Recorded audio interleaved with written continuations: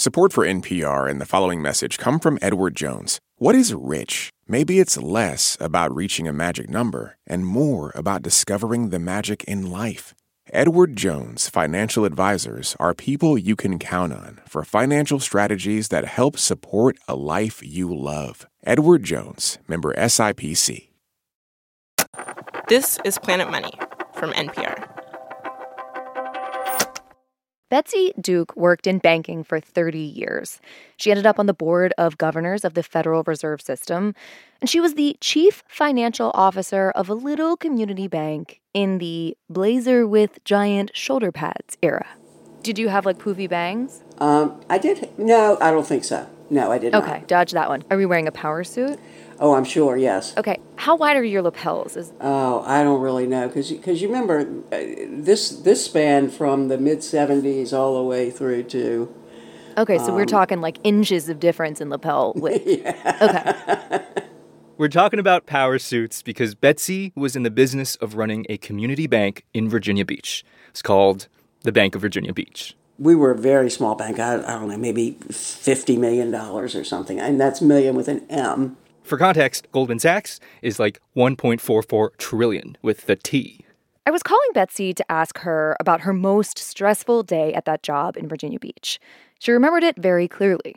It started when the bank sued a customer, and they said in their lawsuit that this customer owed them $2 million. The next morning, the headline in the paper, local paper, is local bank loses $2 million. And, I'm just really freaked out. This, for a banker, is a nightmare. A person reading that local paper might be like, oh, shoot, I have my money at that local bank, and that local bank just lost a bunch of money. Hopefully not my money. I'm going to go get it out just to be sure. And if one local customer comes to demand their money, that's fine. The bank is able to give them their money.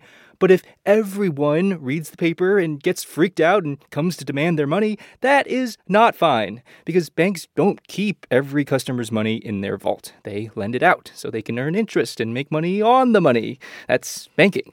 So if a lot of customers demand their money at once, that's a bank run. It's panic, all of a sudden just overwhelming the ability to access cash on very short notice. It can ruin a bank real fast. And that is lurking in the back of Betsy's mind. So Betsy goes into the office, sits at her desk. She takes this deep breath. She looks out the window, and she sees her mom. In the middle of all this, my mother came in. And I said, what are you doing here? And she said, well, I'm here to get my money. Oh, my God, Mom. And I said, are you kidding me? What? It turned out this had nothing to do with the lawsuit or the $2 million. Her mom wanted to take her money out so that she could take advantage of a promotion at another local bank. Apparently, they were giving TVs out if you deposited money there. And I said, Mama, go home. I'll buy you a TV, but leave your money here. I just had visions of, the news showing up, and there's my mother withdrawing her money. So after Betsy has put out the mom fire, she turns her attention back to the main fire. She has a game plan in case of a bank run. She says every bank should have one. You need playbooks on how, where, what, who. If something happens and we start seeing our deposits go out, these are all the actions we need to take so that everybody knows what to do. And one crucial thing that Betsy does is make a call to the Central Bank of the United States, the Federal Reserve. The Fed has a lot of tools that they can use to help banks in trouble. One of the oldest tools is for exactly this kind of situation, to help banks avoid death by bank run. That tool is called the discount window. The discount window is essentially a way for a bank like Betsy's to get a loan from the Fed so that they have money for any panicked depositors knocking down their door. They can get that money now and pay the Fed back later. Was that a moment when you did access the discount window? Oh, I had alerted the Fed, and I'd alerted all our regulators, what was going on, and I told them I might need it, and they were, to their credit, they were very much, let us know what you need, we're here, and, we were in communication very strongly at that point. Betsy's depositors don't end up freaking out that day. Everything turned out fine. But that thing she didn't end up having to do, the lever she left untouched, recently, a lot of banks did pull that lever. In the first half of March, 3 banks had relatively classic bank runs and went under, which sparked some major banking stress. And the Fed got a lot of requests like, hey, your window, can I use it? Can I get a loan?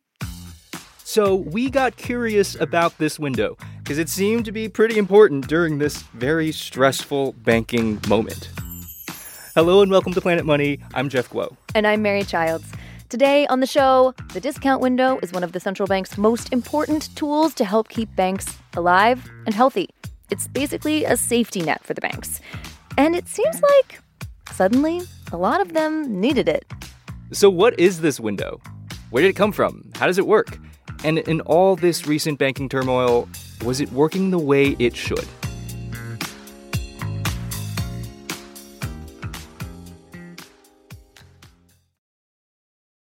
This message comes from NPR sponsor LinkedIn Marketing Solutions. As a business-to-business marketer, your needs are unique. B2B buying cycles are long, and your customers face incredibly complex decisions. LinkedIn Ads empowers marketers by allowing you to build the right relationships, drive results, and reach your customers in a respectful environment. Make B2B marketing everything it can be and get a $100 credit on your next campaign. Go to linkedin.com/money to claim your credit. Terms and conditions apply. Last year, over 20,000 people joined the Body Electric study to change their sedentary, screen-filled lives. And guess what? We saw amazing effects. Now you can try NPR's Body Electric Challenge yourself. Listen to updated and new episodes wherever you get your podcasts. The story of the discount window starts with the birth of the Federal Reserve, which goes back to 1907 and this cascade of financial calamities. The U.S. is in a recession. The stock market crashes. A bunch of banks fail. Everyone panics and runs to their local banks to demand their money. And the banks, as you know, don't have the money. So they end up turning to one of America's richest guys, J. Pierpont Morgan, who organizes a bailout. The panic ends, after which he's like, guys, this cannot be the plan. We have got to do better. What if I had been on vacation in Europe when you needed money and your telegram didn't reach me on my boat? What if I die? So in 1913, we started with the Federal Reserve System as we know it. This is Amiyatosh Purnanandam, a finance professor at the University of Michigan's Business School. He's Tosh to his friends. And he says when the Fed was set up, the point was for it to be the lender of last resort, a backstop to the banking system, to make everyone feel better, that a good bank having a bad day could always get a loan easily and quickly. And the main way the Fed made these loans was through the discount window. So it's been around with us as long as the Fed has been around with us. Now, banks do have other ways to get money when they need it, like from each other. If you're a bank with extra cash, you can lend it to another bank and make a little money by charging your fellow bank an interest rate on that loan. But the Fed wants their discount window to be super easy to use.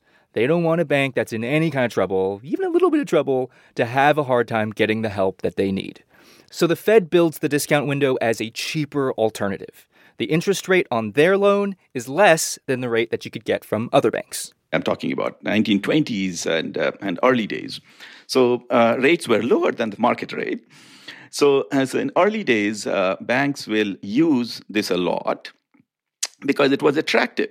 And at first, way before power suits and poofy bangs, the discount window was a physical window. It was a real place.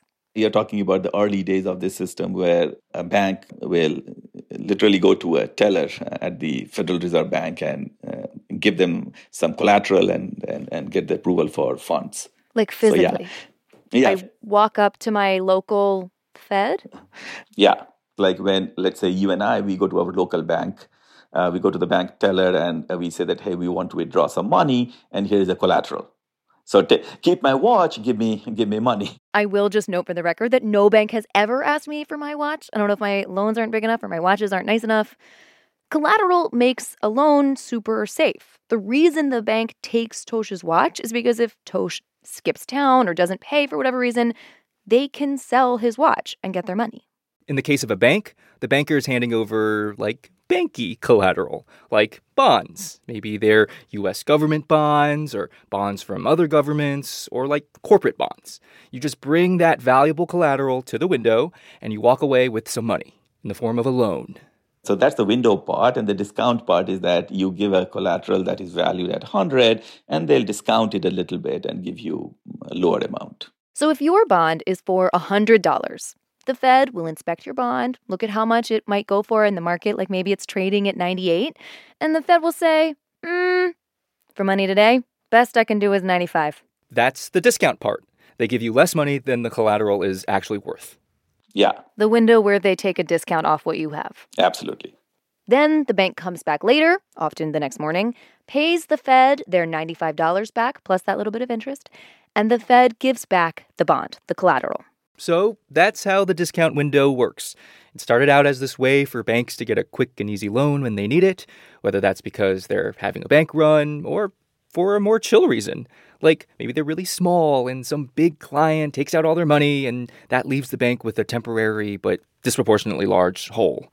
Or maybe they're a bank in a beach town like Betsy, so there's less money on hand in the winter. Whatever, stuff like that. And just we should say that the discount window is one of the Fed's many tools, and today we are only talking about the discount window, and we're ignoring all the other tools. So when it first opens, banks love the discount window. They use it all the time, which, like, yes, the Fed wants banks to use the window, but not all the time. The Fed is supposed to be the lender of last resort, not first resort. Yeah, they were supposed to be a safety net for banks. But if you're relying on this safety net as part of your business model, maybe you're taking too many risks with your depositors' money. So over time, the Fed wanted to discourage that behavior because the Fed never wanted this to be something that banks could use all the time. Also, if you are just leaning on the Fed all the time, are you even a real business? Or are you sort of part of the government? Why are we bothering pretending this is a private enterprise? So the Fed wanted to kind of push the little bank birdies out the window. They need to make the discount window less attractive to gently discourage banks from using it. Unless necessary, of course, and then they should absolutely feel free to use it. Exactly. That is a really hard balance. And over the decades, from the 30s through the 80s, the Fed tries a few approaches. Number one, they try straight up pressure. They tell the banks, hey, you're really not supposed to use this all the time, okay? This is for people who really need it. But they keep charging those lower rates. So banks are kind of like, yeah, okay, sure, whatever. I really need it. Thank you. Number two, the Fed starts adding these rules. So if you want to use the discount window, you're going to have to jump through some hoops. Like, you have to say what you're going to use the money for. And certain activities are not appropriate. And one rule that they added in 1973 is especially effective. They required banks to have exhausted all their other options from the markets before coming to discount window. Now, banks have to ask to see if anyone else will lend them the money, and only if everyone else says no, then can they go to the discount window, which introduces this important new element, a social element. Then the market will say that, wait, if I come to know that a bank has borrowed from the discount window, it must be a signal that the bank is in trouble, that it failed to borrow from any other sources. And that's why it went to the Fed, right? So then came a point where nobody wanted to use it. This is what's known as discount window stigma. People have started to feel like if you're borrowing from the discount window, you might be in trouble. And there are two troubles a bank can be in. There's a liquidity trouble, which is kind of just a today-ish problem. The bank will be fine after whatever panic subsides or things restabilize. They just need some cash. And the other kind of bank trouble is the really bad one, insolvency. An insolvent bank has run out of money and then some. They almost certainly are going to collapse. And the Fed is only supposed to lend to solvent banks, the ones with those temporary liquidity problems. By the time a bank is insolvent, it's too late. So in theory, it's very nice and easy to say an illiquid bank and an insolvent bank. In practice, it's very hard to tell them apart. Who is illiquid and who is insolvent often gets very, very difficult to tease out. In bad times especially? Especially in bad times, exactly. Which contributes to this sense that if a bank accesses the discount window, maybe they are in the bad trouble. So at this point, bankers start to feel very different about the discount window. It's not the free money times of the 1920s. Banks still use it, but they don't like to talk about it. There is always this fear that a banker has that somehow people will know. If I'm at a cocktail party with bankers, it's not going to happen that they're going to be like, oh my God, I went to the discount window last week. It was crazy. No. I'm not at all. I mean, they have to really, really hide it. The Fed's whole goal here was to discourage banks from using the discount window when they don't need it. And the stigma certainly helps with that. But it's a tricky balance.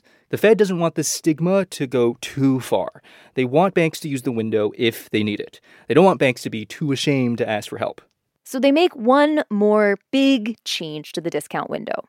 This whole time, the window had offered cheap money, cheaper money than banks can get anywhere else, which was kind of the point. They wanted this to be super easy, right? But by 2003, the Feds decided to try something new. They raised the price of money at the discount window. Now the discount window will be more expensive than the regular market.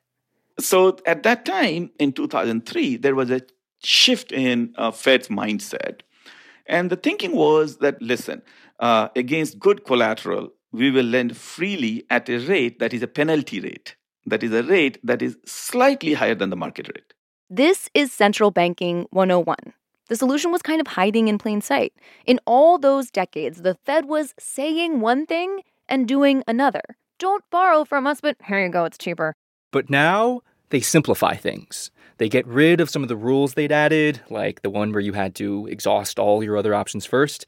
And instead, the Fed conveys their message with an economic signal, with this higher rate. So, after nearly 100 years of tinkering, the Fed seems basically happy with the structure of the discount window. A little stigma, maybe, but not too much. Okay, so what about, now? How is it working? No reason, just curious. That's after the break. This message comes from NPR sponsor Babson College. Discover Babson College's Master of Science in Management and Entrepreneurial Leadership program, an intensive 9-month journey that equips recent college graduates with practical skills for today's dynamic business landscape. Tackle real-world challenges and emerge with a problem-solving mindset. Whether you choose to start your own business or innovate within a corporation, a master's from Babson will help launch your career forward. Apply today at babson.edu/msleader. In this country, some truths aren't self-evident. In NPR's Black Stories, Black Truths, a collection of stories as wide-ranging and real as the people who tell them, we celebrate the Black experience for all its soul and richness.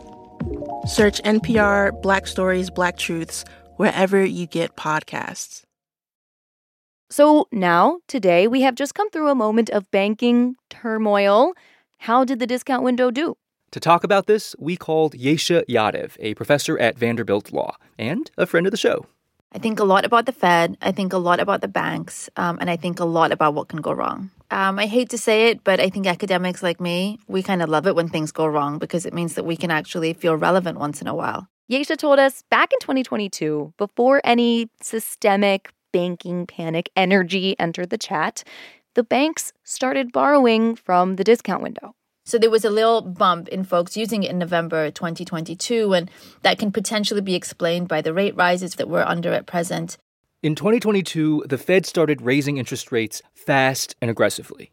And when interest rates go up, bond prices go down. Last year was the worst year ever for the U.S. bond market, including U.S. government bonds. You know who holds a lot of U.S. government bonds?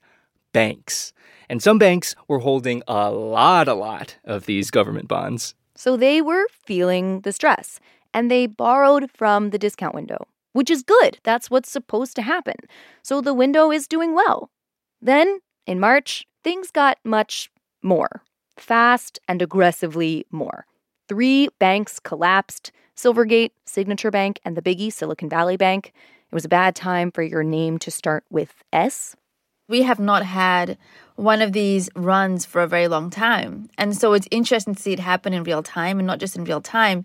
It's interesting to see it happen after a couple of Twitter strokes, one hectic weekend, and then the banking system seemed to fall apart in the space of a week. This is not the Fed or the discount window's first rodeo. They've learned a few tricks from previous stressful banking moments. Case study number 1 comes from the Great Recession. Yesha says that in 2007 and 2008, the Fed is looking at the discount window and is like, okay, we are literally going into a bank crisis.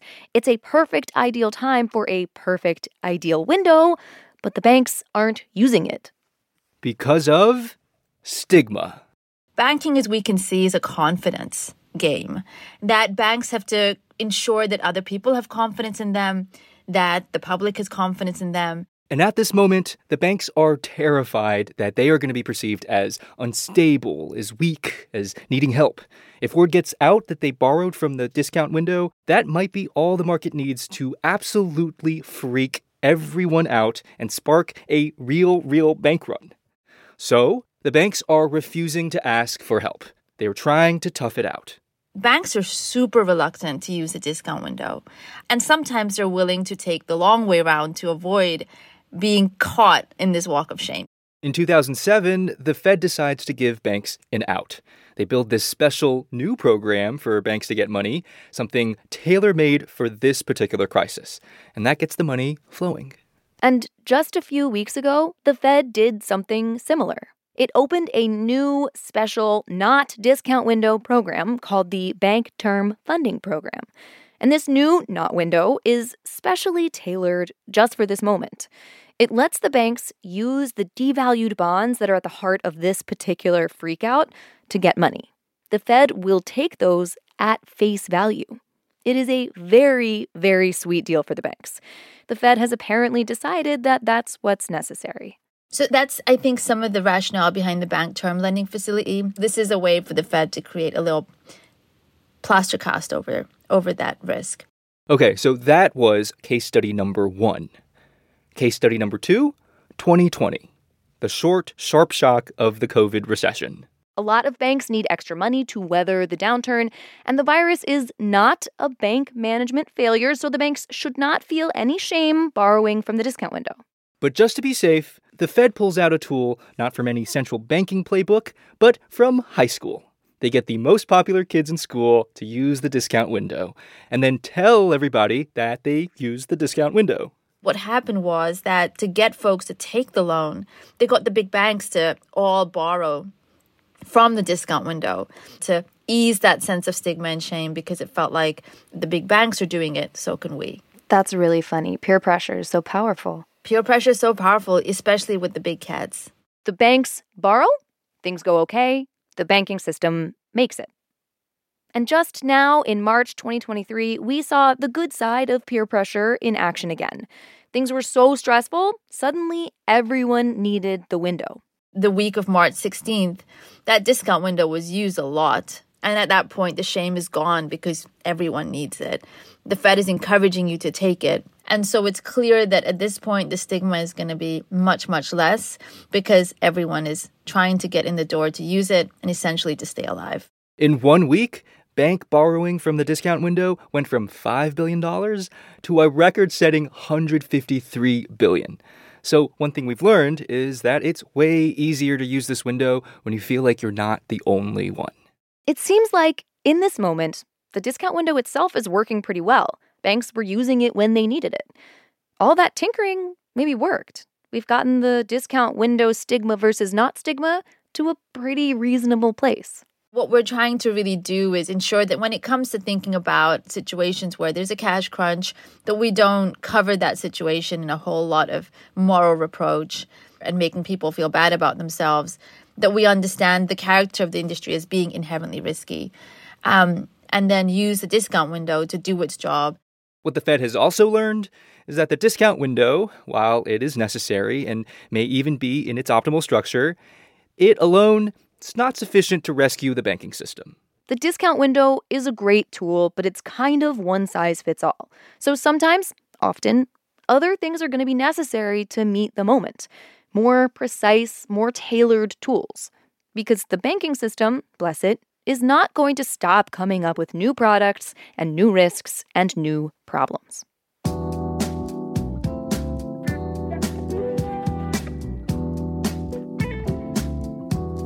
This episode was produced by Emma Peasley with help from Willow Rubin. It was engineered by Catherine Silva, fact-checked by Sarah Juarez, and edited by Sally Hell.